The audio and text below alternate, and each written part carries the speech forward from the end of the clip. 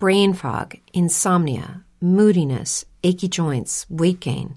Maybe you're thinking they're all just part of getting older, or that's what your doctor tells you. But MIDI Health understands that for women over 40, they can all be connected.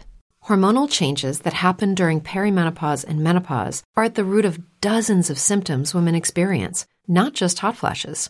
MIDI specializes in compassionate care for women in menopause. Their solutions are safe, effective, and FDA approved. Plus, they're covered by insurance.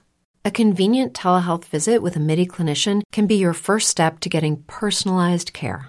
They'll tailor a treatment plan for your symptoms and health history so you can get back to feeling great. 91% of MIDI patients get relief from symptoms within just 2 months. When your body changes, your care should too. Book your virtual visit today at joinmidi.com. That's joinmidi.com.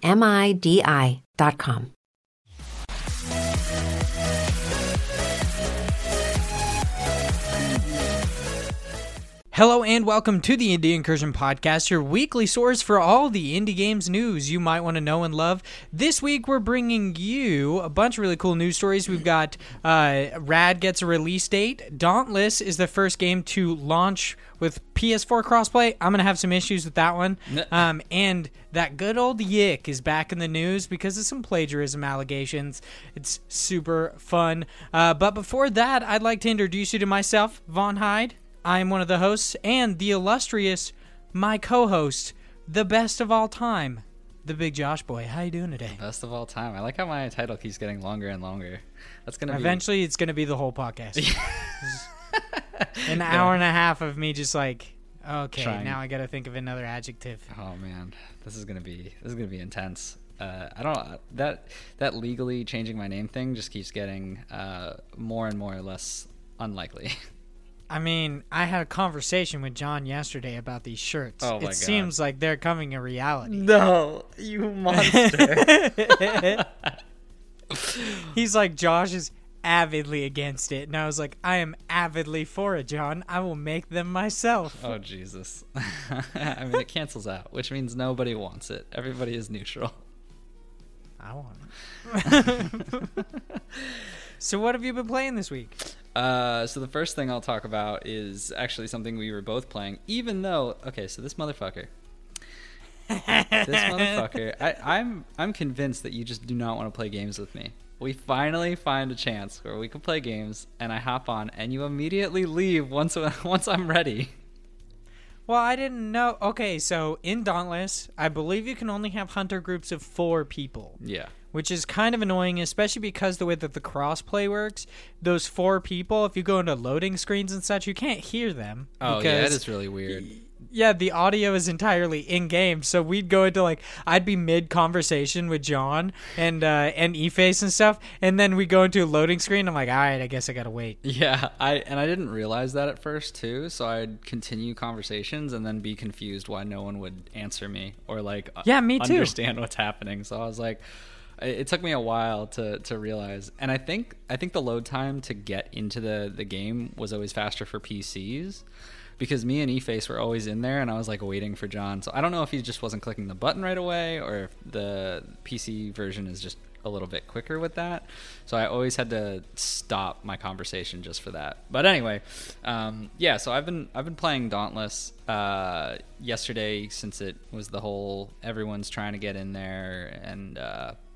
Excessive load time. Oh my God, super fun, dude. Yeah, I mean it's to be expected. Like, this kind of shit always happens, especially on first day of like a launch. Like, this is, an independent studio. This isn't like a big crazy thing, and even for the big crazy studios, they still manage to screw this up. So like, I don't expect things like this to not happen, but it was pretty annoying. And like, the funny part about it is I'm pretty sure you saw the screenshots of it. I went to go in, and everyone's like logging into Dauntless, and I get a screen and it's like, oh, you can log in 180 minutes, like, we'll see you soon. And I was like, no. I was like, I guess I'm not playing.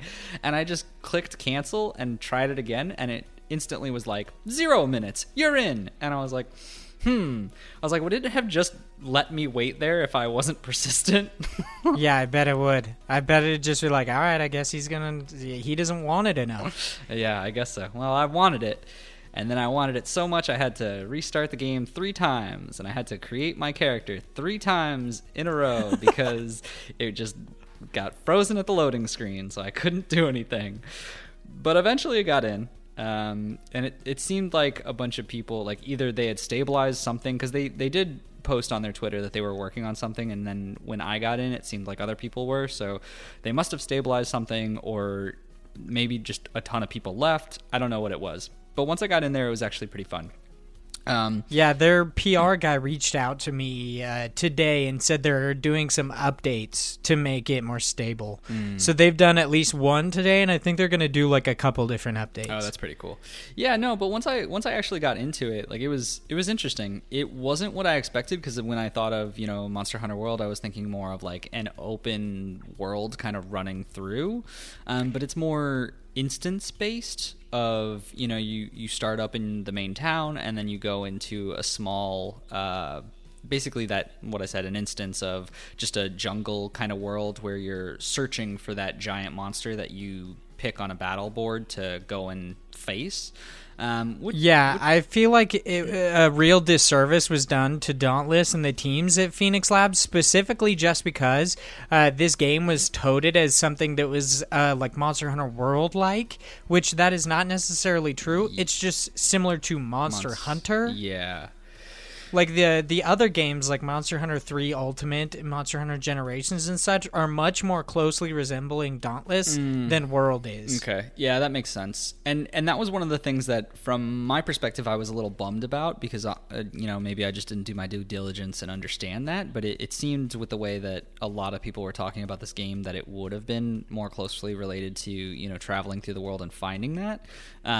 But I mean, that's it's fine. This is a free-to-play game. I'm not expecting them to have just this massive world out there and constant enemies spawning. Like, that would take a lot of resources from their side to do something like that. Not that I'm saying they can't, but I think with the mindset in place that it's more of just an instance boss rush kind of a thing. Like, you're just going and battling bosses, and you get to play with either 3 people, or you can do it solo by yourself, or however many people join.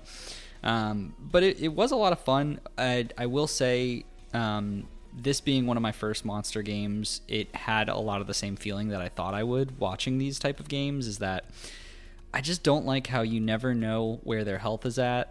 It just seems like that was a big pain in the ass for me, especially with the later beasts. It's like, are you fucking dead yet? I know. Yeah, I played about 5 of the first beasts, and then I watched someone do like the next one, and I was like, oh my god, the difficulty spike just goes through the roof.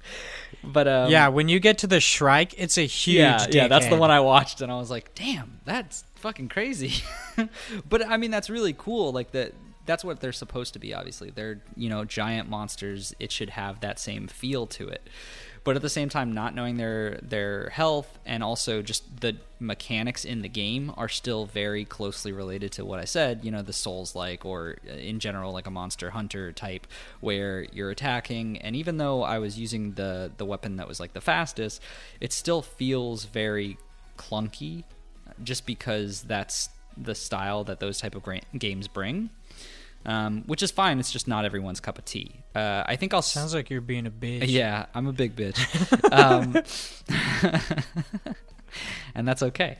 But no, so it's one of those games where I think I'll probably stick with it, just because the Parallax group seems to be like gung-ho about it and wants to play the game all together, which I think is awesome. Like, it's great that a game like this can bring those people together and actually have something to start a group, which is one of the reasons why in like our next one of our articles coming up, it's an awesome thing that this game actually has crossplay, because I never would have really played with anyone from Parallax, just because you guys are always on PlayStation. So it's definitely a good thing, and I'll definitely keep up with it. But that being said, I probably wouldn't if I didn't have those people to push me along and keep me playing in this ecosystem. Yeah, that's very true. It's kind of funny. We've been trying to like get everybody together at Parallax to play for a long time. And John and E-Face are like, yeah, it only took us a full year to actually play a game together. I know, which is so funny too, because it was such an impromptu thing. Like, it made no sense. Like, usually we're like, we'll plan like a week ahead, and we'll be like, this Sunday we're gonna play games, everybody get there, and then like no one shows up on Sunday. But this time it was just like, all right, in like an hour we're playing, and everyone just showed up. Yeah, like you said, that's what's so nice about it being crossplay and it being free. You didn't have to buy it. You didn't have to worry about what platform you were playing on. And it just made it really fun. The only issue I have is that stupid-ass like in-game chat thing. And I was like, all right, I'm starting to think we should just do this in Discord. I mean, yeah, I was pretty surprised we weren't. But I guess it's also nice because I don't know how the PlayStation works for that. Like, because you can't get Discord on PlayStation, can you? No, I was just going to do it on my phone. Yeah, okay. Which is like, it's kind of annoying because it's a separate entity. Like, you would either have to have it on your phone or you'd have to go to your computer and sit there and then, you know, like have those two devices. So it is kind of annoying for people who aren't already on a PC, but it's also just easier so there's no disconnect from going into an instance. But, I mean, that being said, you just shut up for a few seconds and then people will show up. Yeah, dude, but that's where all my hilarity happens, is in the moment, Josh. You should know this by now. I mean, you know, if you miss a few, you'll be fine. I mean, speaking of disappointments with Dauntless, dude, you know what? John is talking about making this guild. There's up to 100-player guilds, and he seems to not like my submission for its name, which is Big Josh Boy and the Geeks. I think that's a good one. I think that should be way ahead of Slay Blades or Super Duper. Let's be Big Josh Boy and the Geeks, right? Let's if we do a vote at Parallax, we better both be voting for Big Josh Boy and the Geeks, okay? I do not think so. So which weapon are you using in Dauntless? Are you using the spear? Yeah, so I'm using the what are they? I don't even know what they're called. They're like the pickaxe things, like when you have the two. Oh, like yeah, the twin blades? Yeah, the twin blades. So I was using the twin blades. Or chain blades, I think is what they're called. Okay. Yeah, that would make sense because you have that like special where you throw them around and whatnot. I'm using the chain blades, and then I also kept switching to the stabby tool, is what I called it, which was just the spear. Yeah, I think you called it, you were like, yeah, the sharp one is OP. Okay. Because that's what I was like, because I was looking through the weapons and I was like, what's the difference between all these? I was like, is this the stabby tool? I was like, what does this do? Like, all was on there. I felt so dumb because everyone was just like a little bit ahead of me because they had played like a couple more matches and like gone through a couple more bosses. So I was just trying to catch up, and I was like, I have no idea what I'm doing. I'm like dashing off of cliffs to like dodge attacks. Like, I was like, oh, but I still got a bunch of S's. So hey, man, I'm still good. Still pro. Yeah, dude. Me getting S's, S+, S++, was like, man, I'm so good at this game. Oh. That fucking ego boost. Yeah, I either use this sword, which is what I started out with, and then I got the repeaters, and I used the repeaters and grenades. They're pretty dope, but the only thing that kind of sucks about the repeaters is you can't like upgrade them every time you beat a new beast like you can with all the other weapons. So that really sucks. That does suck. Yeah, I saw E-Face using the repeaters. I haven't got to that part yet. I think I'm at the part where I can just get them now, but I had logged off after like the last beast before that. But he was using them and they looked pretty dope. Yeah, it has this really cool mechanic where you obviously have to reload, but the whole mythology of Dauntless is that the reason you're killing the behemoths is because they eat the ether, which is like the thing that actually keeps the islands floating. It's what actually keeps, everybody alive. And that's why you kill the behemoths, but the repeaters are like ether repeaters, so when you reload, if you do so right next to the behemoth, it actually reloads, and I think it says it either overpowers or it overcharges your stuff, so you could do additional damage and do really cool stuff. That's interesting. I like it. Yeah, it comes at the cost of not being able to use like supers like the other weapons use. Once you charge them up, but they're still really fun. They're used to pinpoint specific parts, which is fun. I just blowing off legs and shit. Yeah. I do like that mechanic about that game, and I believe that's in most Monster Hunter games as well, is just the going for the specific area that they're most weak in. Yeah, but it's excessively hard to shoot somebody in the fucking tail. Because they always, like, especially if you play by yourself, they're always facing you, so you're just like, dude, just turn around. Like, quit being a bitch about it. I was going to say, I feel like the gun class is pretty OP, but it's, like, only if you have someone who can actually face tank them. Yeah. Otherwise, it's just like me rolling around, like, throwing a mine. Well, you gotta play with me, buddy. Yeah, me and you, we're gonna play. Yeah. I mean, you weren't part of the cool kids like me, John, E-Face, and Cody yesterday. We were just mobbing it up, killing behemoths left and right. No big deal. Big Python arm flex. You can't see it, but that's what's happening. Oh, I'm so sure. Anyway, and then just gonna slide on from that one. Get it? As a python? Yeah, like a snake, like a python. Oh, damn. Those transitions, though. So the other game that I actually just picked up, this is an indie, but I just kind of wanted to talk about it because I literally just got in a couple hours ago, was the Mario Kart beta game for mobile. They're doing a beta that's currently closed right now. You had to sign up like a couple weeks ago, and they're doing it only for Android devices. And I was lucky enough to get in, and I've been playing it for a little bit today. Boy, this is a gacha game if I've ever seen one. It is intense. Like, what do you mean by a gacha game? Basically everything is random. Like gacha meaning like you have to pay money to potentially get something in a prize. So sort of like, those 25 cent like candy ball or like little toy machines. Like the term gacha comes from like a Japanese, it's a specific thing like those, and it's from Japan. So it's a term gacha game for basically loot boxes and things like that. So the way that Mario Kart works for Mario Kart Mobile is basically you will get a random character, and everyone seems to start with, and I don't know how this is going to start when it's not beta, but everyone seems to start with the same couple of characters, which is like Toadette and Peach is who I got. And then you get a specific car and a specific glider. And just like in, Mario Kart 8, there's a ton of different characters, a ton of different cars, ton of gliders, and each one of them have their own special pieces to them. One's maybe faster or has a special item or a little special skill to them, which is like really cool. It's a very positive thing that there's all these different elements to it for you to pick and choose and find out the best one. And you also, as you're playing through and you're unlocking courses, each course has courses, like each course is better suited for a specific character and a specific type of car. So the true part of it is to, get that one matching combination and make sure you have that person for the level, which is great, except you can't really do that because everything is randomized in the items and the characters you get and everything that you do. So you have to constantly play the game to unlock the characters, which is fine. That's normal progression in a game. But the way this game works is it's a very mobile game. You can only play 5 matches in a row because you have hearts that refill over time. So you basically get to play a little bit, and then if you deplete all of those, you'll have to put it down and wait until it refills.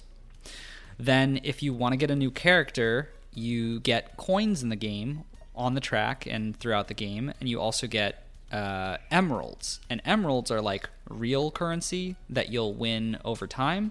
And with that real currency, like what would be US dollars for emeralds, you can then use those to buy warp pipes. So when you use a warp pipe to get a random character or like item.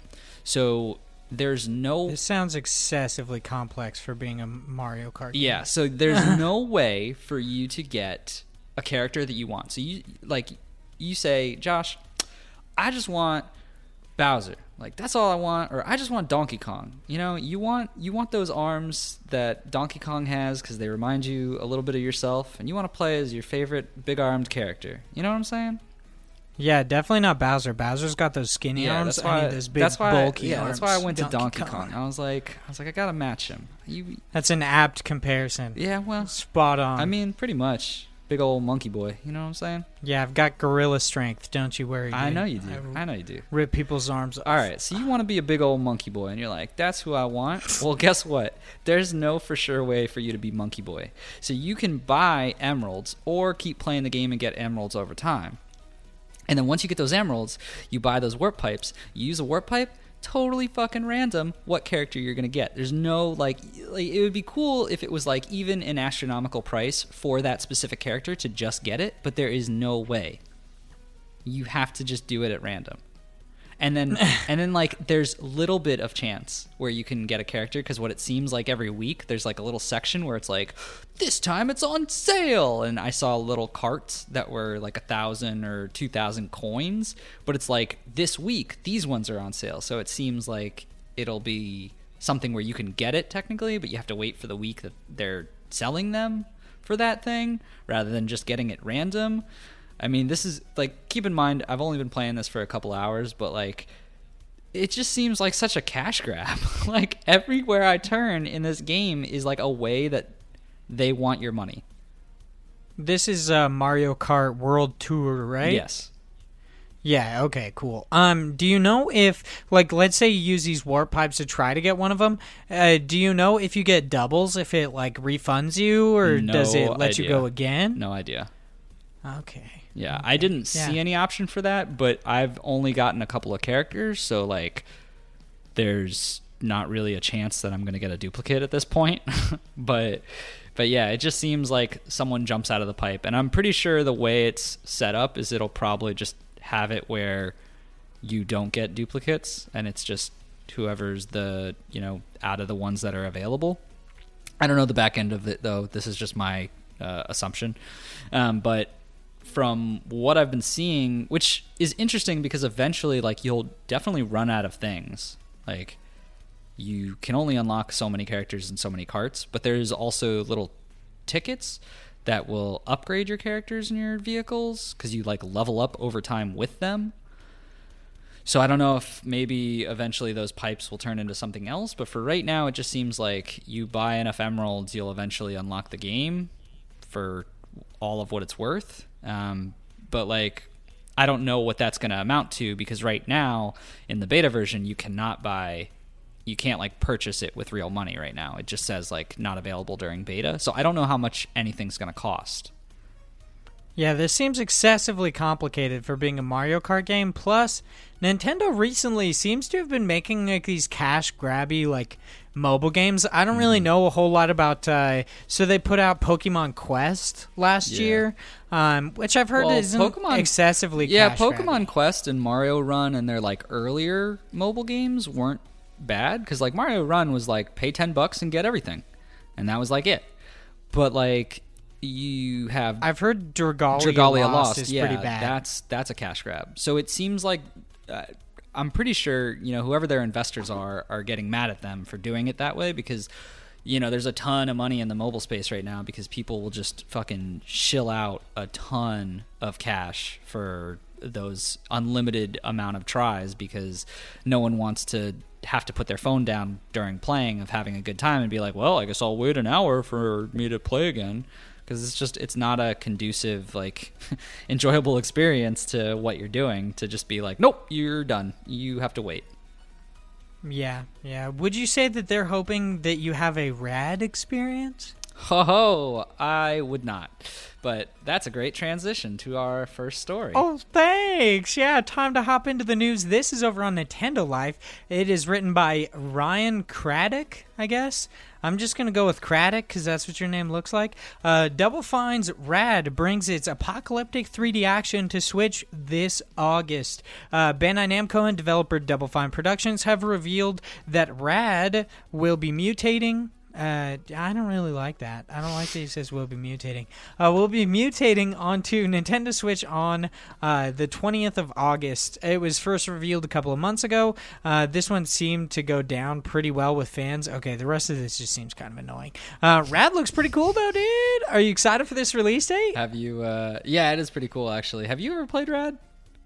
No, remember, I believe you played like a demo or something of it? Yeah, so you played like a beta? Yeah, so I was in the beta for Rad, and it was actually pretty good. I wrote up an article on, like, my impressions with the game. It's actually pretty fun, especially for it being in a beta status, and there were a lot of developers at the time who were really, like, looking into how they better progress the game. So that I was on a couple of different streamers who were streaming the game, and they had developers like sitting there and answering questions for the streamer and the people in the chat.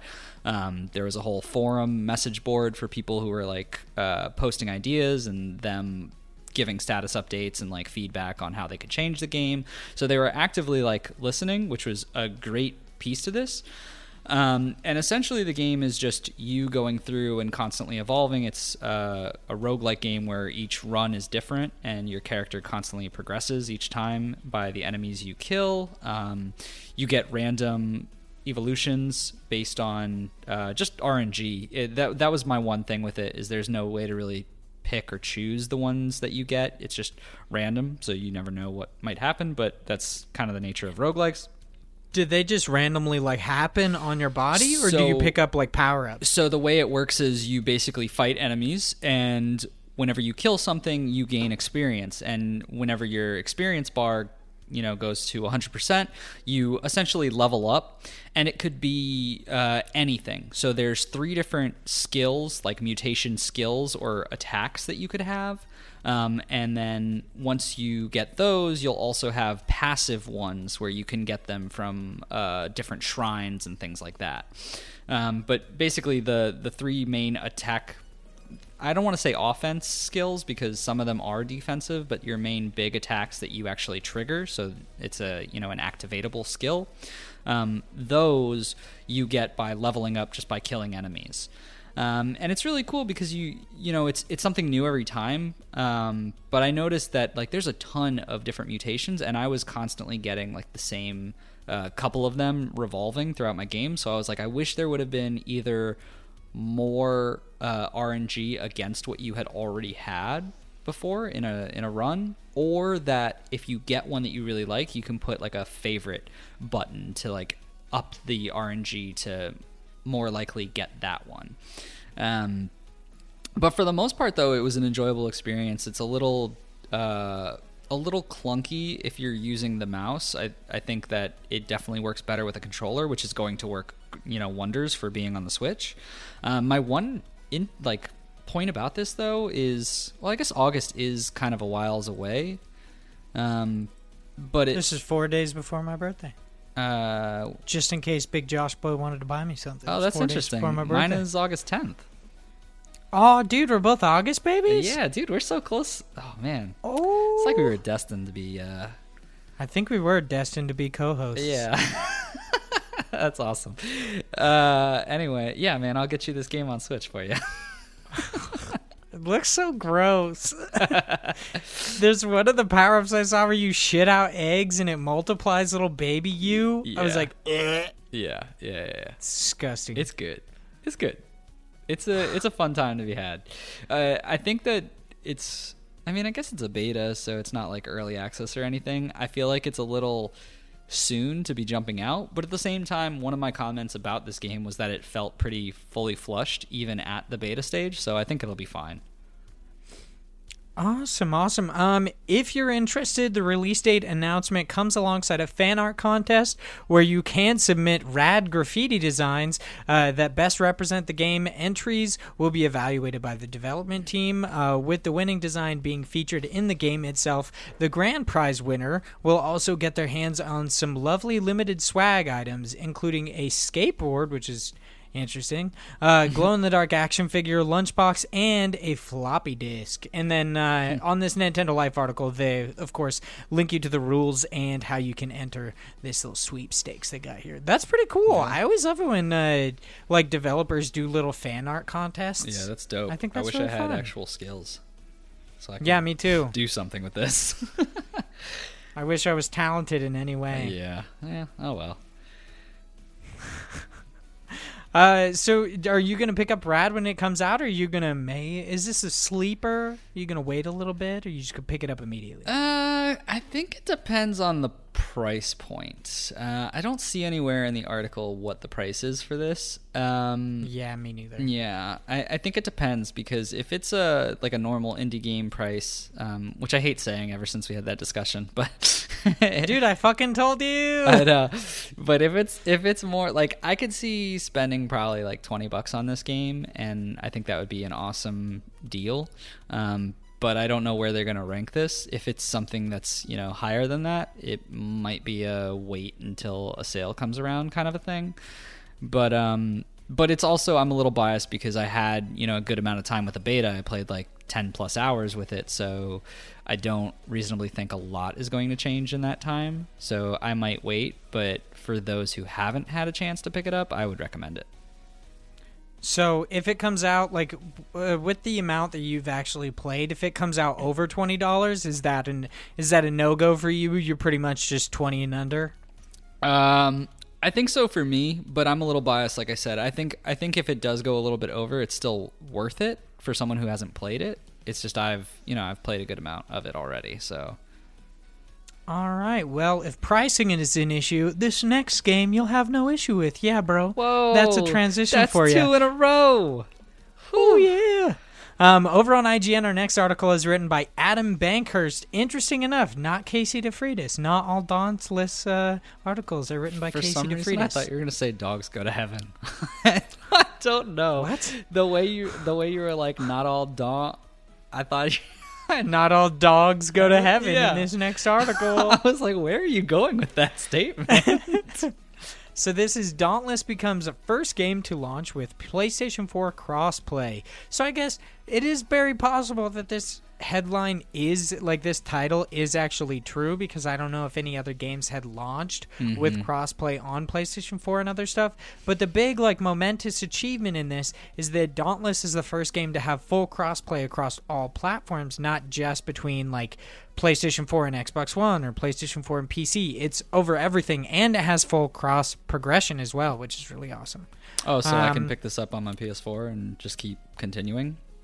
Yeah, you play the same thing. It's all hooked through your Epic account, which is pretty nice.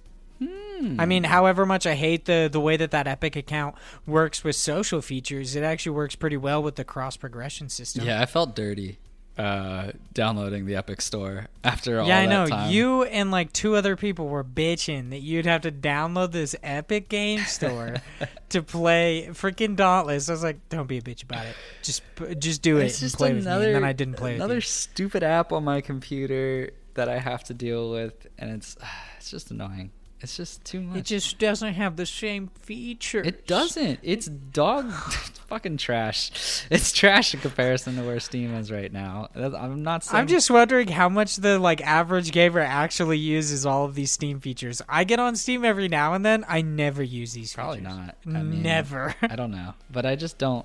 I also just don't like the UI for it. Like, I don't at all. Like, everything you do opens up a separate little window in the thing, and it's just.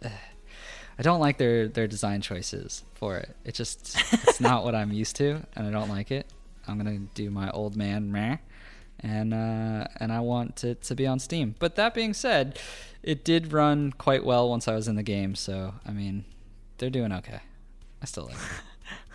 So the article goes on to say, Dauntless has fulfilled its one Dauntless promise as it launched today with full crossplay and cross progression on PlayStation 4, Xbox One, PC, and PC on the Epic Games Store, and its first game to launch the functionality for PS. I really hate that they keep saying for PS4. I understand. Yeah, they really like it. Yeah, they're like, oh, it's our first one to like launch with it on PS4, and I'm like, but the big thing is that it's across all consoles, not just PS4. Like, that's the whole deal.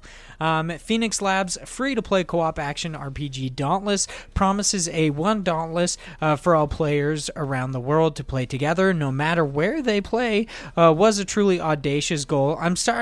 They say audacious like 3 times in this article. I'm gonna be honest, I don't know what audacious means, but it's quoted several times.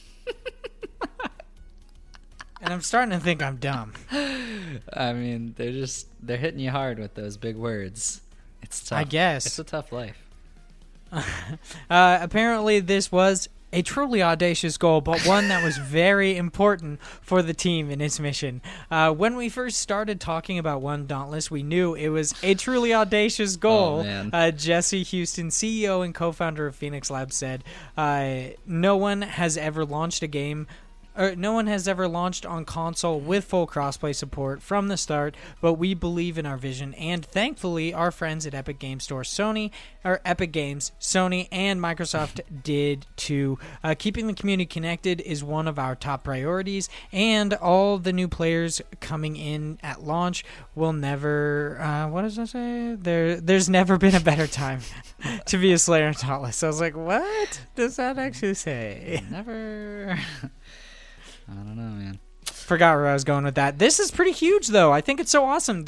I don't know if this is going to like set precedent or anything, but it does come down and kind of prove me wrong that way back when I said it's possible only big games would actually get crossplay, which actually I can't say that this proves me wrong because Dauntless on PC alone had 3 million players, and they're expecting that to quadruple with the launch of like not only crossplay but on all consoles. So I think this still kind of proves me right in a way. I don't know. But I mean, I wouldn't call it. I'm excited either of way. the game, though. You know what I'm saying? Oh, but it's got 3 million players, dude. I mean, 3 million, is that really a lot? You know how many people are on this earth? Do you know 3 million people? I mean, I don't, but I've seen 3 million people. Yeah, there's like 7 billion people on Earth, so really, I mean, but the install base on PlayStation 4 alone is only like, or not the install base, it's like, how many consoles are out there in the wild? Like 100 million? In the wilds. They're running free. In the jungles of the Amazon? Yeah.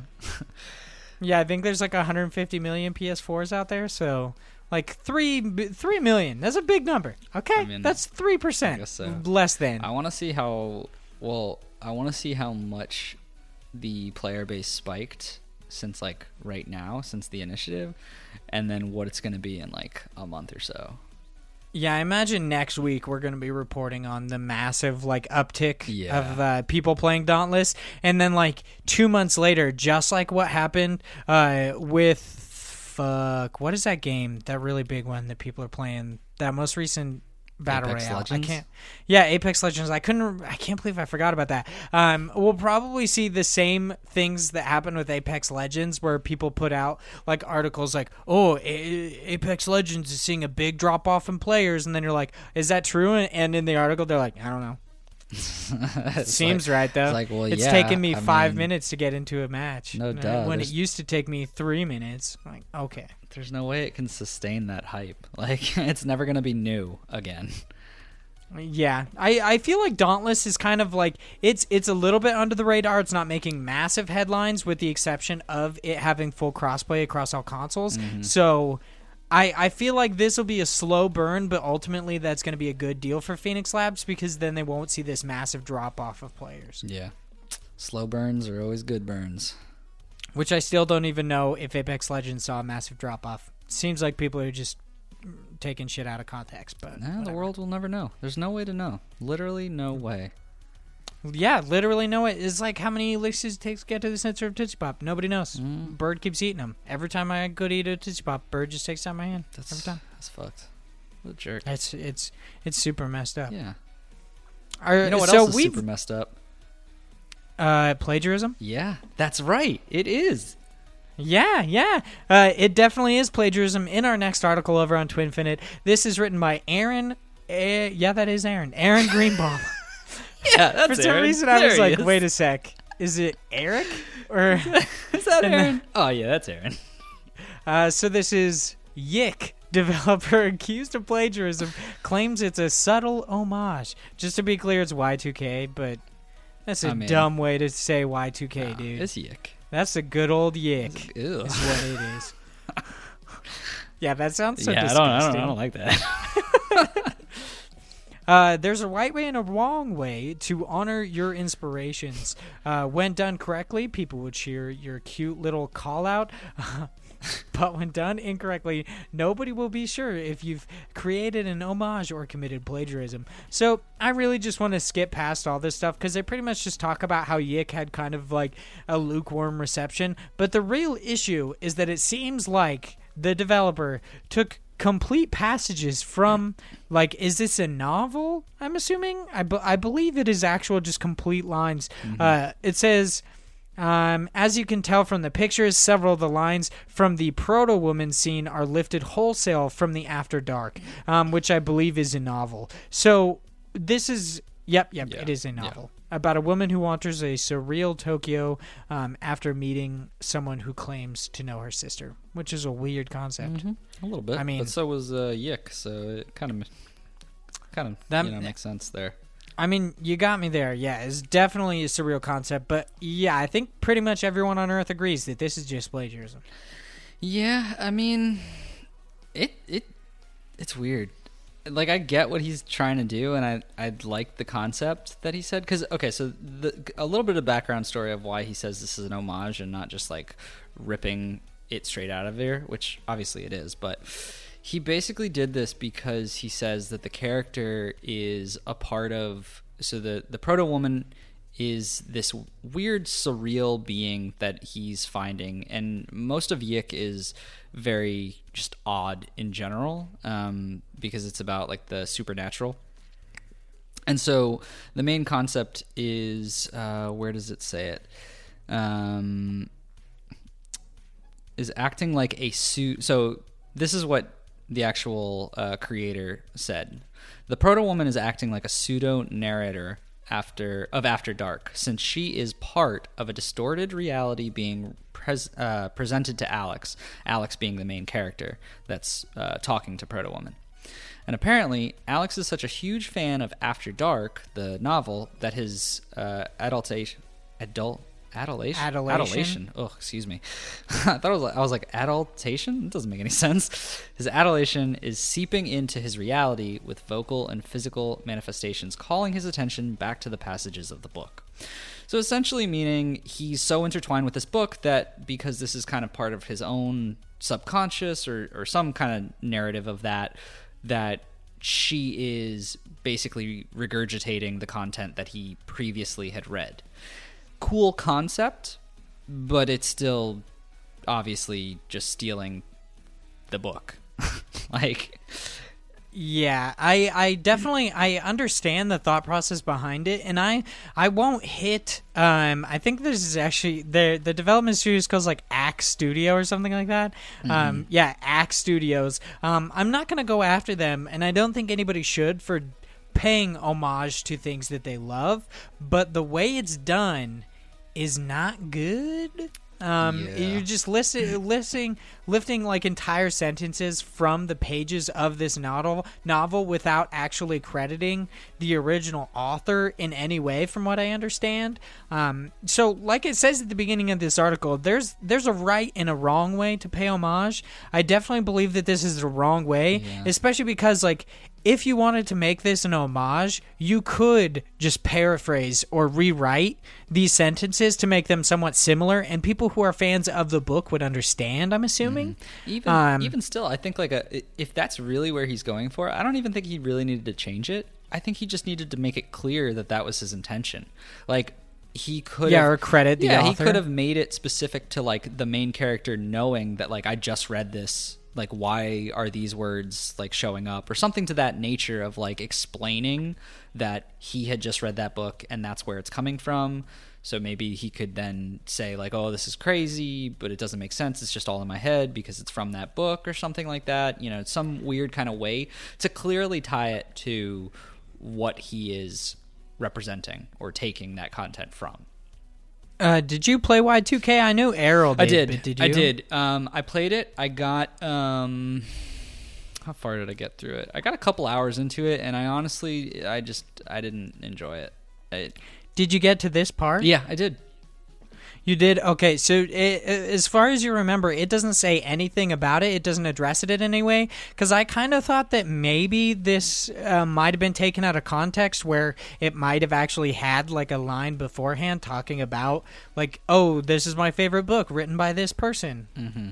You know, in the game they do have certain scenes like that I feel like it could have been said, like that's why I really gave that example, is because I feel like that could have been something that would easily be done, but I don't recall it. And granted, it's been a while since I played the game. I'd have to actually go back in to verify, but I don't remember ever hearing anything to that nature that would have made it seem more likable or more feasible, I guess. Hey, it's Kaylee Cuoco for Priceline. Ready to go to your happy place for a happy price? Well, why didn't you say so? Just download the Priceline app right now and save up to 60% on hotels. So whether it's Cousin Kevin's Kazoo Concert in Kansas City, go Kevin, or Becky's Bachelorette Bash in Bermuda, you never have to miss a trip ever again. So download the Priceline app today. Your savings are waiting. Go to your happy place for a happy price. Go to your happy price, Priceline. Yeah, and I think also if it was mentioned beforehand, either it was like an oversight by the developers themselves, or like it was not included in this article, because that quote where he talks about why this is in here was actually because Kotaku actually reached out to the developers, and that was in an email, them explaining why it was in there. So I would assume either if it was taken out of context and like there was actually contextual evidence given beforehand, the developers either would have said that, or it might be that just Aaron like left that out of this article to fulfill his own narrative. But I don't know Aaron, and it doesn't seem like he would do that to me. And it's interesting because if you go to the Kotaku article, they actually did an update as of yesterday, and it says that Axe Studios tells Kotaku that it plans to update the the game's credits to include a works cited section for people interested in seeing our influences and references.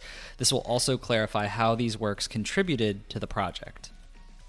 Well, that'll be nice, because actually, so this was seemingly written like a day before that update was actually given, and at the end, Aaron says, regardless of whether Axe Studios meant no harm, they still copied from After Dark verbatim and did not credit, I cannot say that guy's name, anywhere in Y2K. That is literally, that is the literal dictionary definition of plagiarism. Here's hoping the developers fix this issue soon. So if Axe Studios are going to fix this, that's pretty awesome. That's a nice, that's great response time, is all I'm saying. Like a day or two later, depending on if this is like it could come out and it's like a tiny bit. They're just like, oh yeah, by the way, we took some like a little bit from this. That would annoy me. I don't know why. Yeah, I don't know. Well, it's interesting because they do say, for people interested in seeing our influences and references, to clarify how the works contributed. So they are obviously saying that there's going to be even more included in that based on the quote. So it'd be interesting to see what shows up. And how I would assume so. They go with that. Yeah, I would assume so, considering this is like a heavily like nostalgia-based video game. If it not only draws from this novel, but I would assume it also draws from like several games and just pop culture in general. So I imagine they might not have like copied verbatim from all of these other things, but they did for this one. So they're like, why not just credit everybody? Yeah, exactly. Might as well. Yeah. But it's cool that they're actually like responding to it, and they're like, hey, this is something we're going to fix, and I'm glad. That's awesome. Yeah, it's good. I mean, it sucks because it's one of those things in the moment where, there's like a side to each of these. Like, yeah, it's kind of fucked up, but at the same time, like, they probably had the right intention, just didn't execute properly. Yeah, I definitely believe that the studio meant for it to be a subtle homage, but it really ended up being what people consider plagiarism, which I imagine everyone considers that plagiarism. For the most part, yeah. So it's time to move on to the next segment of our podcast. This is News Cram. Cram. these are the stories that we might not had a whole lot of time to cover, or we might just not had a whole lot to say about. I really need to find a better way to describe this segment, but trust me, next week I'm probably going to do an equally as horrible job. I feel like that one was pretty good. I mean, all right, to the point. Well, that's good. That's good. So our first article is over on Nintendo Life. It's Let's Go Nuts brings crazy multiplayer platforming to Switch this summer. Also on Nintendo Life is PlayStation-inspired survival horror back in 1995, which is the name of the game. The name of the game is actually confusing. back in 1995. Yeah. I was like, maybe they should have like italicized that or just anything. Back in 1995, Spooks Nintendo Switch this week. So you guys can pick that up this week. Over on Game Informer, Brothers: A Tale of Two Sons is coming to the Nintendo Switch very soon, which is super vague. Once again, over on Nintendo Life, Vectronome, maybe, brings an intense take on rhythm action to Switch next week. This one I'm going to call massive bullshit on. Also on Nintendo Life, Hollow Knight European physical release has been delayed. They say in this article that it did not affect the US releases. As I said last week, yes it did. My Hollow Knight physical release was delayed until June. So suck a fat one, Nintendo Life. Get your facts straight. Okay. Also on Nintendo Life, Katana Zero is receiving a significant update, in quotations, at the end of this month. Supposedly you'll be able to pet a cat. That's really significant. I mean, yeah, that's... People are really excited about it. That's all you need to know. Roger's really excited about it. He was like, I gotta pet that cat, dude. It's not like the doggo Twitter. I don't think it's gonna be featured I there, was though. like, who the fuck is Roger? Also on Nintendo Life, My Time at Porsche Switch update improves performance and adds new content. Also on Nintendo Life, dude, there was a lot of shit on Nintendo Life this week. I know. You Terratech, went crazy about that. Yeah, I had to find stuff because there was only like 3 fucking articles for everybody else. I was like, Nintendo Life, you got my back. Even though you just fucking told him to suck a fat one. That's they're wrong. Doesn't mean I can't criticize them. Oh, okay. Yes, that was constructive criticism. Me telling them to suck a fat one. Criticism at its finest. Terratech brings Lego-like open-world adventure to Switch this month on Nintendo Life. Just assume the rest of these are on Nintendo Life until I specify, okay? Because I don't want to have to keep saying it. After a short delay, Katana Zero arrives in Australia later this month. Get a free DLC pack when you buy co-op RPG Super Cane Magic Zero at launch. Okay, let's talk about that for a second. Is it really? Alrighty. Is it really DLC? If it's at launch? I mean, see, this is what I don't like about really just all-encompassing definitions of something. So, like, I don't enjoy the definition of indie game because nobody actually has a definition for it, and I don't enjoy the definition of DLC because by, like, it being self-explanatory, DLC is downloadable content, but technically video games themselves are downloadable content. Yeah, so... I really don't like that. It seems like a misnomer. I'm not a big fan of it. I mean, yeah, but my point is, if you're gonna why come out with a game, and the game hasn't even come out yet, and yet you're saying, oh, here's an incentive to buy it. You'll also get this other part of the game that comes out, but you can't have unless you also pay more money for later down the road. I mean, I understand why they do it because track records with pre-order bonuses through like GameStop and such have proven that it does bolster sales to include like just random incentives. But yeah, with an indie game like this, it's kind of different because GameStop is just trying to get you to pre-order the game through them, just like PlayStation would include it. And it seems like this is just all-encompassing. They're just like, yeah, you just purchase it anywhere and you get this DLC. So I think they just want you to buy their game. And they're like, hey, free DLC seems like a good way to incentivize people.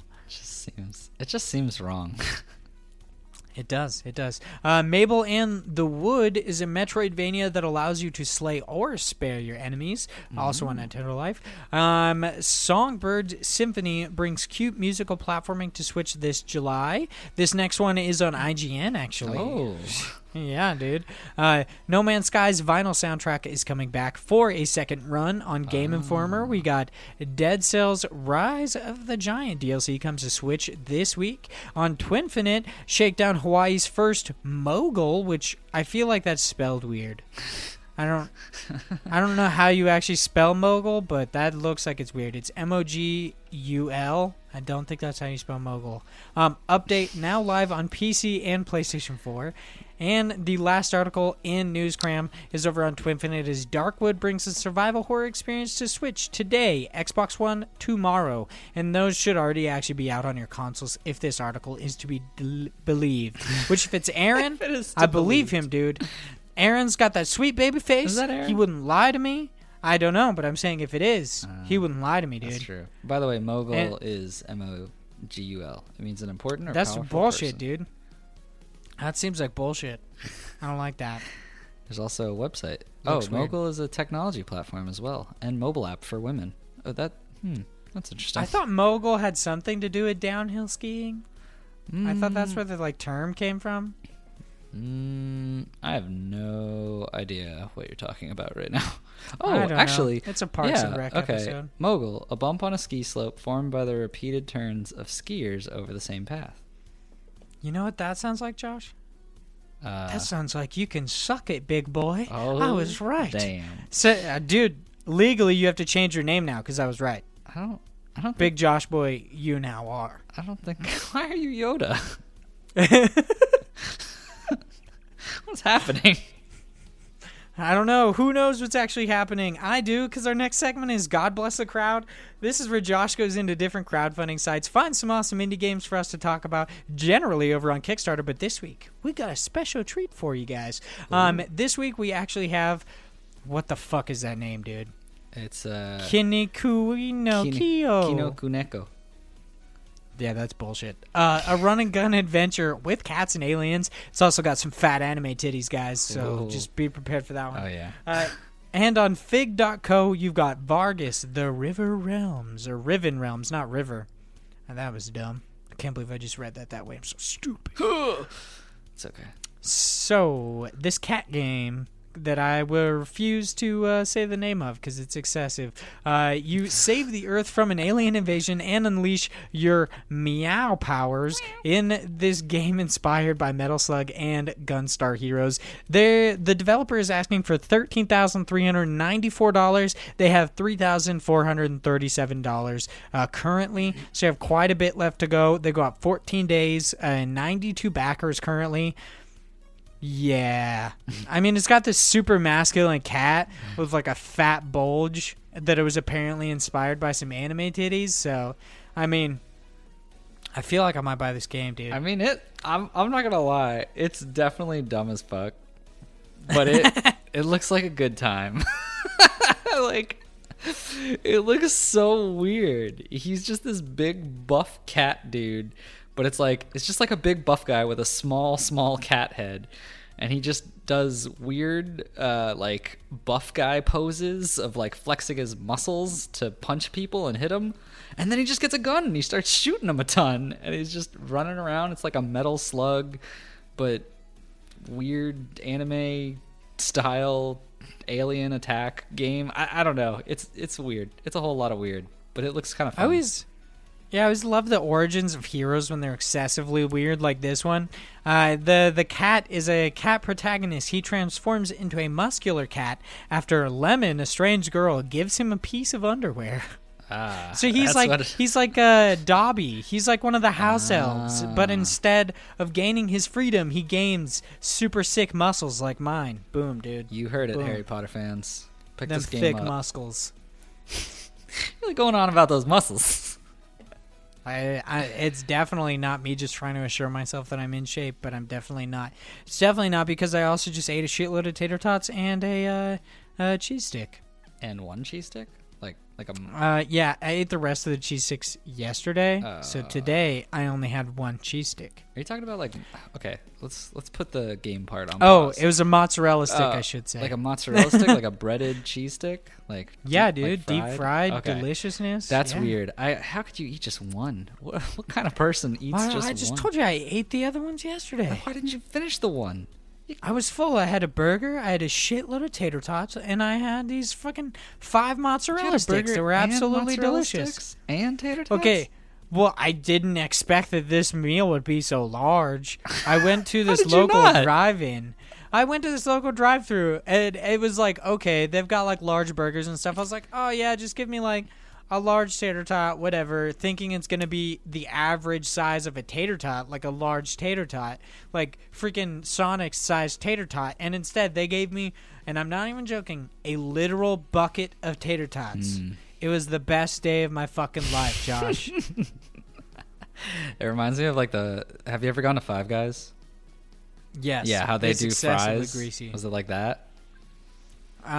Where they just like take a bucket and like shove a shitload. Well, in there? they basically give you like the normal, like what you would get from any like fast food place, where they're like, here's a little carton of fries, and it's like just basically a cup filled of it. But then they're like, all right, and also here's a big brown paper bag that we put this in, and then they just dump fries into the bag as well. So it's just like this just massive amount of fries in a paper bag.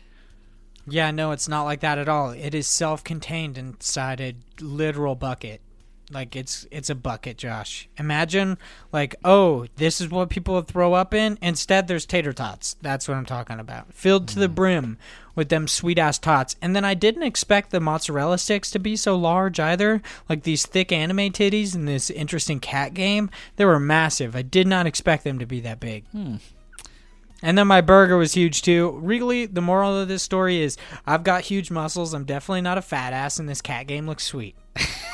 Wow, what a great way to spin it Sum all it up? together. Yeah, this dude. is great. That's what those brain muscles are for. I've also got thick brain muscles. I mean, yeah, man. I don't know why this isn't more popular. It's got the anime titties. Where's the fans? I guess they gave all their money to that one game, Subverse. I really hate that it seems like the only animation for the girl is her head and boobs moving.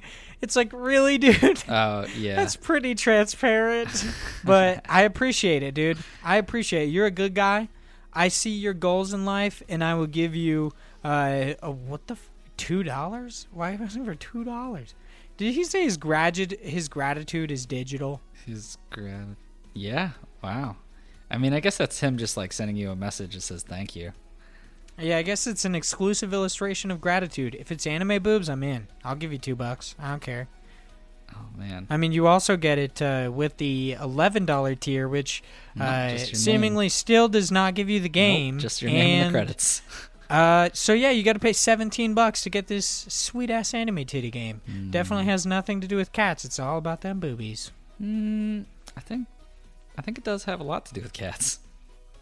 I don't know. Oh, I man, mean, and this it could cat's be got two a thick players, bulge. too. Come on, man. You could co-op. You could both be buff-ass cats. Kids? Yeah, I said kids. Kitty cats. You could be them sweet kitty cats, save all those big titty chicks. I mean, yeah. Oh, you can play the demo on your browser without downloading it? I love when they do that shit, so I don't have to do anything. I'll do it right now. I'll play. So this game actually looks pretty interesting. Do you think it'll get funded? It seems like it's cutting it pretty close. I'm going to be honest. I don't think this is going to make it. I feel so bad about it, too, because the guy seems so nice in his video. Yeah. And I think he says that he was, like, unemployed. And I was like, I want to give you a big hug.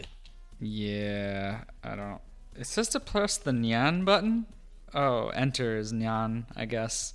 And now it's just meowing at me. This game is strange. Oh. That's special. Oh, I'm the cat. Oh, I'm running around. Oh, this is great. You're just playing this I'm just demo playing the demo live on right now. Have you seen Big Boobs yet? No, but the girl who's talking to me is just wiggling her butt at me, and I'm a big, strong cat boy.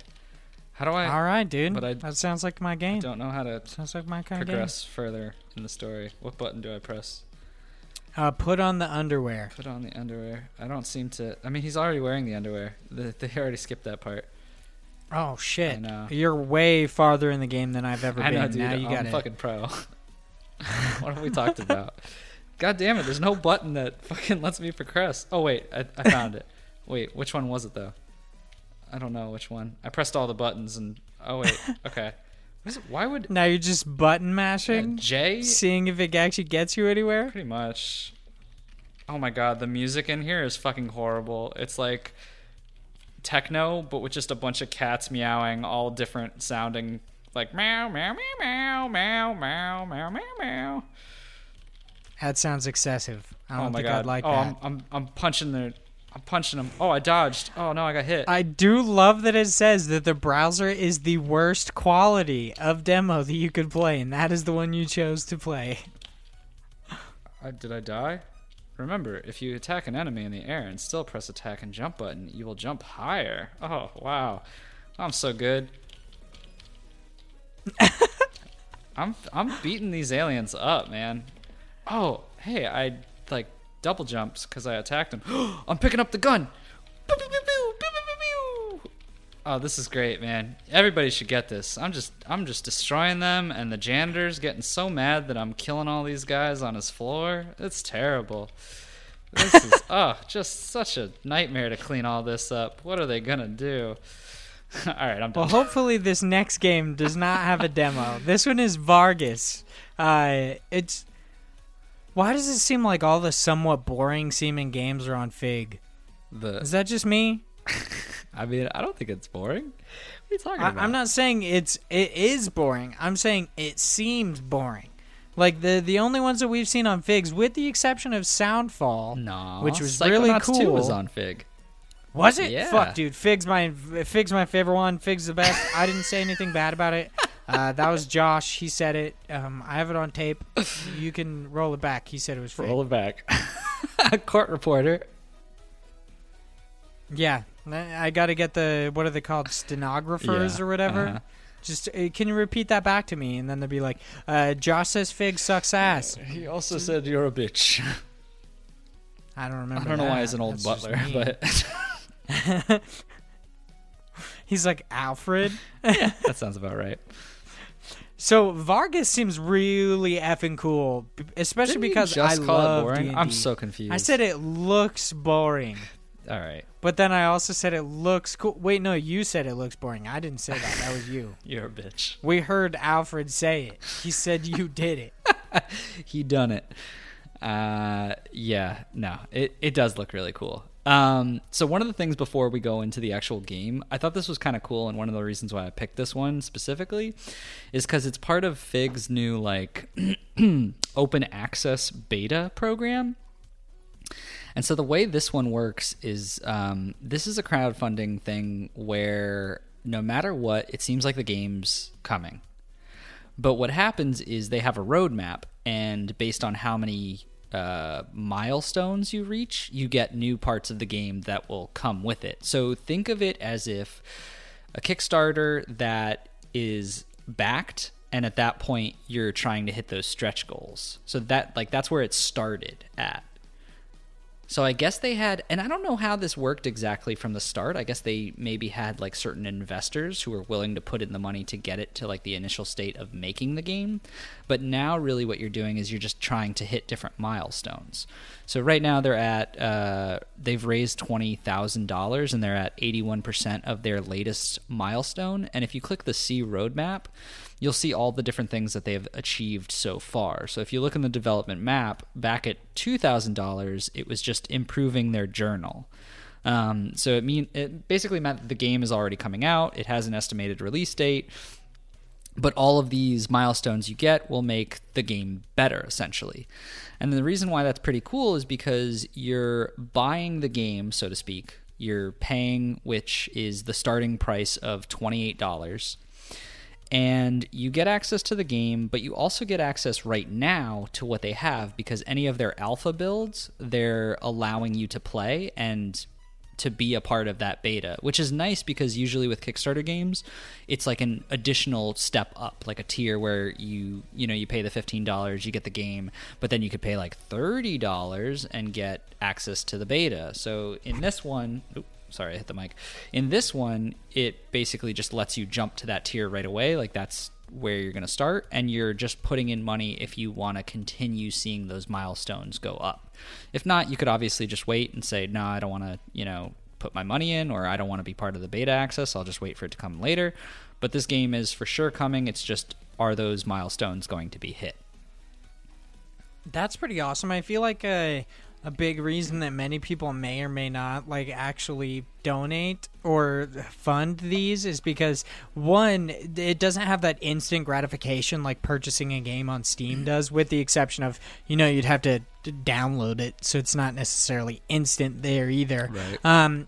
But with this, it means like you could immediately like go in and play at least some aspect of the game. Mm-hmm. So that's pretty awesome, and you actually get to see if this is really a game for you or not. Which I imagine if you just gave $28, hopefully it's a game. Yeah, that's what I was thinking of. I don't think there's any way to be like, oh no, this game sucks, I don't want this. But When you say I don't want it, you just can't do anything about it. Yeah, I don't know if you can. But it looks really interesting. So the way this game is structured, it seems very Dungeons and Dragons-esque. It has a story-based navigation system of you're kind of pinpointed on this map, and there's different locations that you travel through. So you seem to be this leader of an army of some sort going through these very terrible wastelands. And so the way it works is you're going through, and each one of those locations is a different event or something that's happening through the map that you'll have to deal with.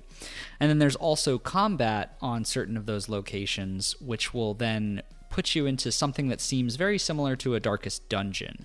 So it's, the 2D animated style, turn-based action where you're fighting these enemies, and it seems like the whole gameplay is styled around this being a very difficult journey and hardship that you'll have to deal with. I think it's pretty cool because, it has that Darkest Dungeon appeal from like the fighting element style to it, but it also has a very strategic approach where they're saying you can do things like sending your troops ahead of your trajectory, so you'll know more about that location before you actually go there. So there's a little bit of, resource management in this game as well, if that's your thing. Yeah, this game looks really, really interesting, especially having played like Dungeons and Dragons and really enjoyed it. I'm wondering, like, what the character creation and such is like, or if you just, like, if you play this God Hand, like, character, because they said in the little video that you create your own crew, like, you find your own crew and you fight with them, but it didn't seem to actually say whether or not you're, like, there's a create a character, like, in most of these isometric, like, role-playing games, or anything like that. Yeah, I'm not too sure. To be honest, though, I'm sure that the characters that you meet are all going to always be the same individuals, but it might be something where you can create the leader of the group and have some kind of customization with that. I'm not 100% sure. I didn't see anything in here about that. Yeah, I bet it'll be just like that. That you just get to make, like, your main character, and then the rest you just pick up like in general just role-playing games.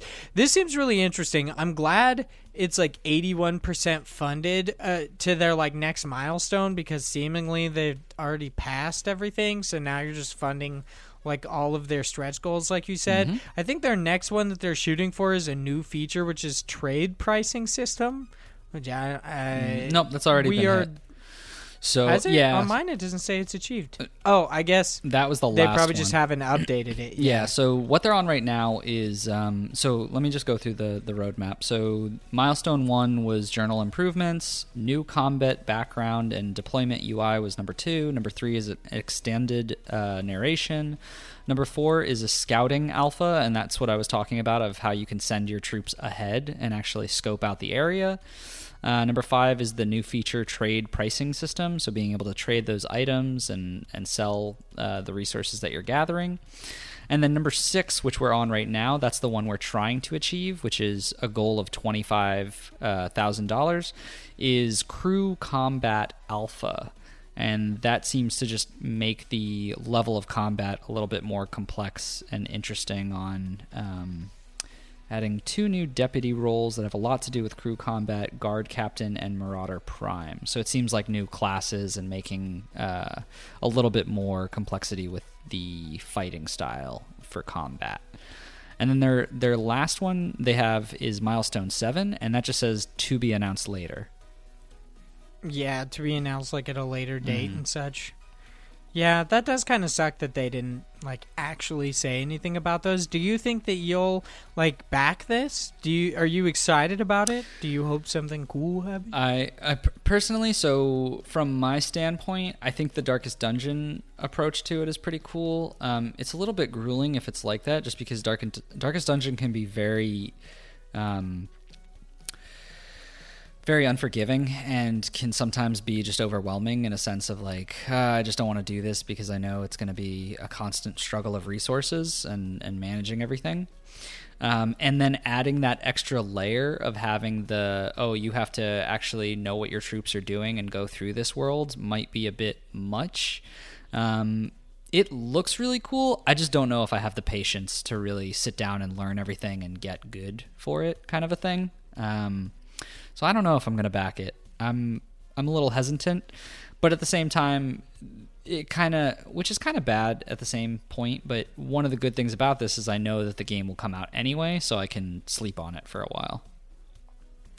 Yeah, the nicest thing about like heavy role-playing games like this, I mean, one that kind of sucks is that you really have to put time into it, and you really have to give it your all to understand the world and how to play. Mm-hmm. But once you do, these are easily worth your money, no matter what. No, for sure. I know there's a lot of gameplay and content here, and this could be an awesome time. It's just one of those things where I don't personally think I'll have the time to invest into it to get that enjoyment. Yeah, games like Divinity, Divinity games was so like good though.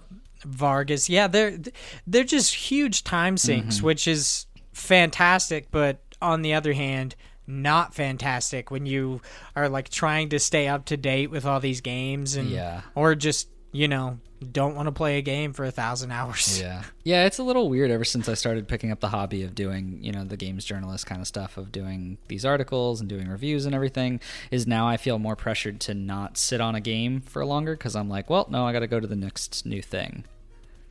Yeah, same. I noticed that too.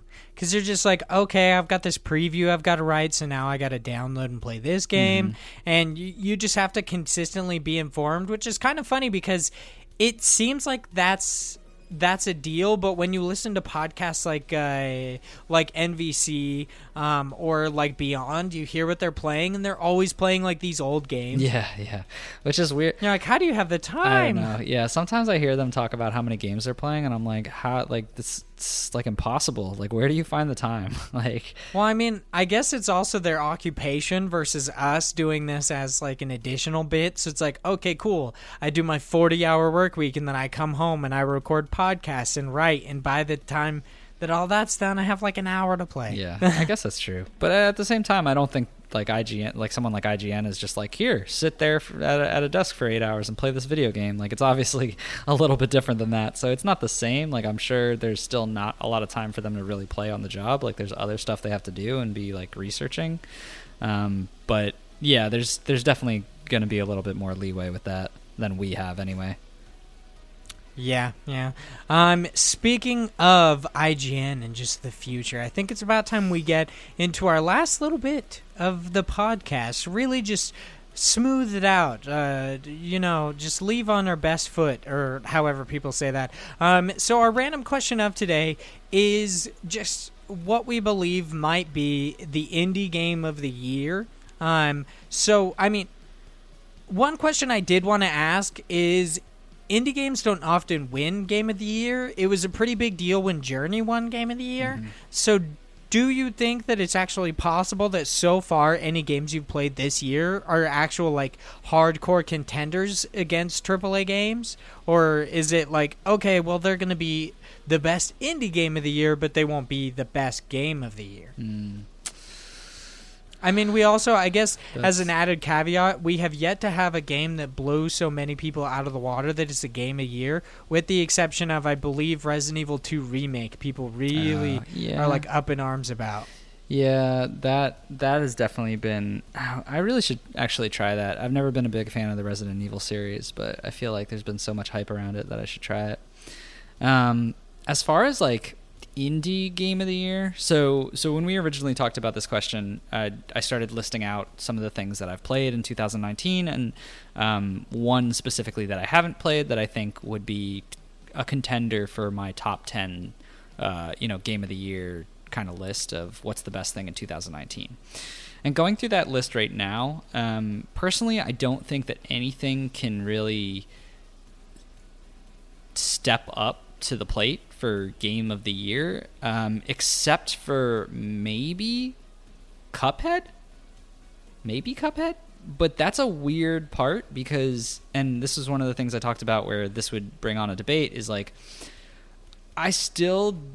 there's no good direct answer for, can something be in this contention? Like, if it's... Can it be a contender when its initial release date was like 2 years ago? Yeah, like, Cuphead is definitely not... This is not the first experience of Cuphead that people have gotten, but it's the only one that people who have a Nintendo Switch have gotten. So, I mean, do you think it would change the idea on it if the Miss Chalice DLC came out and it was just fantastic and people are like, all right, well, the game of the year is Cuphead because this Miss Chalice DLC is huge, instead of just the game being relaunched on Nintendo Switch? I mean, that's another good point, is does a DLC warrant that something can be game of the year? Can you have a game of the year because of a DLC that dropped? I mean... they did do the whole, like, with, what is it, Xenoblade, with Xenoblade 2, it was kind of, like, it was kind of stiffed for the Game of the Years because Game of the Year awards because of where it released during the year, and then I believe it was actually included in last year's Game of the Year discussion with the Torna DLC that was included as well. So, I mean, it kind of just depends, but if I'm actually remembering that correctly, I guess yes, where like the Game Awards are considered. Yeah, but I don't know. I don't really agree with it as much. And I feel like it's weird. Because it's not a. I mean, you could say like as an award, like, best DLC for that year, but like I don't think that makes it the game of the year. But then again, I mean, it depends on if it was that mind melting, so to speak.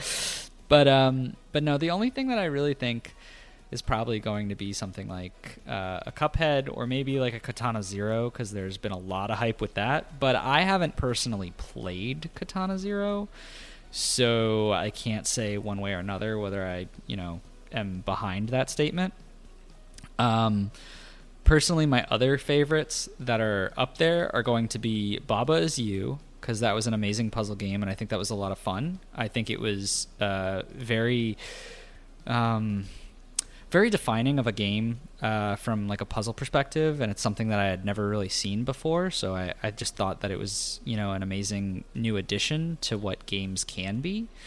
But I don't think a lot of people have really played it as much as they should, and also there is a lot of difficulty with those later levels that I think people will end up dropping out at.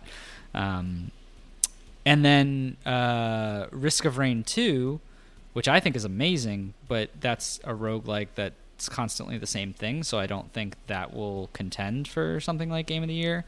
And SteamWorld Quest, which was a really great game, but I definitely wouldn't put that in, the highest pedestal. I think it's an awesome game, but it's not a comparison of something that would get, a 10 out of 10. Like, this is the most amazing thing ever. Yeah. SteamWorld Quest, it did not set the world on fire, but I feel like the SteamWorld games don't ever really do that.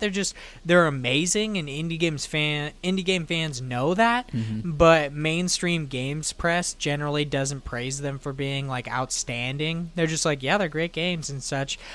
Where Risk of Rain 2 is considered, I mean, I don't necessarily know if that could actually even, like, if it would be considered, because it only launched in early access and it doesn't have a full release yet. So that's the thing, though. Isn't like Fortnite up on discussion like almost every time? I fucking hate that, dude. So like, I'm telling you right now, like that kind of shit. Yeah, I have no idea. Like that's the weird part about this, is like I never know what can be up for grabs. It just depends on I mean, it is what it is. It's a popularity contest. It just depends on what people are playing the most and what people are ranting and raving about during that time. So like, I get it. And that's kind of why I would still consider it for that list. But then again, it really, like, putting something in early access just gives you essentially 2 spots. It's like you could be game of the year while you're in early access, or people who like it that much when it releases will try to give it a second shot. Yeah, it's very possible that if it releases and it actually gets a full release in 2020, it'll be like in talks for Game of the Year, whereas this year it was in talks for Game of the Year. Yeah. I mean, I'll probably talk about it. Sadly, like the release of these big AAA games that really shake the world means that indie games are often swept under the rug unless it's something like, unless it delivers such a crazy experience that just is excessively heartwarming and just changes the game entirely, like Celeste or Journey. Really, just indie games don't come up all that often in Game of the Year discussion, with the exception of its specific category, Indie Game of the Year, which is like, okay, that's cool. Yeah. Yeah, I don't think there's anything from, at least from my mind, that will get just a flat out, this is the Game of the Year. But I definitely say the Indie Game of the Year. I'm sure that the popular vote would end up pushing Katana Zero. Oh yeah. But for me personally, it would be Risk of Rain 2. I mean, I'm gonna go way left field. Game's not even out yet. Gato Roboto, dude. It's gonna come out. Everybody's gonna love it so much. It's gonna get Game of the Year over Resident Evil 2 Remake. I'm not even gonna worry about it. It's set in stone at this point, Josh. I mean, it's law. Yeah, it's gotta be. I mean, I'm definitely gonna play it, and I'll love it. Might be on my top 10. Who knows? Yeah, the only thing that sucks is with like niche indie games and stuff. With really niche indie games, since it's a popularity contest, even if they're the best games of the year, not enough people play them, so they don't vote for them. Yeah. Yeah, so it's just like, all right, well, it could have been the best game ever, but since not enough people talked about it, it's never gonna get it. Yeah, but it's okay because then it'll get ported to the Switch, and then people will give it the award. Lose then. Their shit. Yeah. But that's about it for this episode of the Indie Incursion Podcast. Thank you guys so much for listening and just really sitting through my rambling about mozzarella sticks and such. It's very nice of you. Making me real hungry. Thank you so much to all the people over at Active Quest Podcast for following us. Makes me feel real cool. We got the Joseph Yaden follow. I was like, hey, bro, now we're basically celebrities. I know. That's all I've ever dreamed of. Of course, you can come back each and every week to get all of the awesome indie games news you're wanting to know, to stay up to date and such. It's very exciting. You get to hear me ramble every week because I'm generally tired and malnourished. It's awesome. Everybody loves it. And you get to hear Josh get super pissed about being called Big Josh Boy. It's awesome. It's fantastic. Yeah, a good time to be had. Thank you guys so much for listening. If you guys would like to chat with us outside the show, you can follow me at Had Legion on Twitter. You can follow the Indie Incursion Podcast at IndiePod. You can follow Josh at _George90. And, of course, check out all the sweet written content over on Parallax. Parallax. What is it? It's not Parallax.com. Parallaxmedia.1. There you go. Parallaxmedia.1. That one gets me every time, dude. It gets me. But that's it for us today. Thank you guys so much for listening, and I hope you guys have a great week. Bye, guys.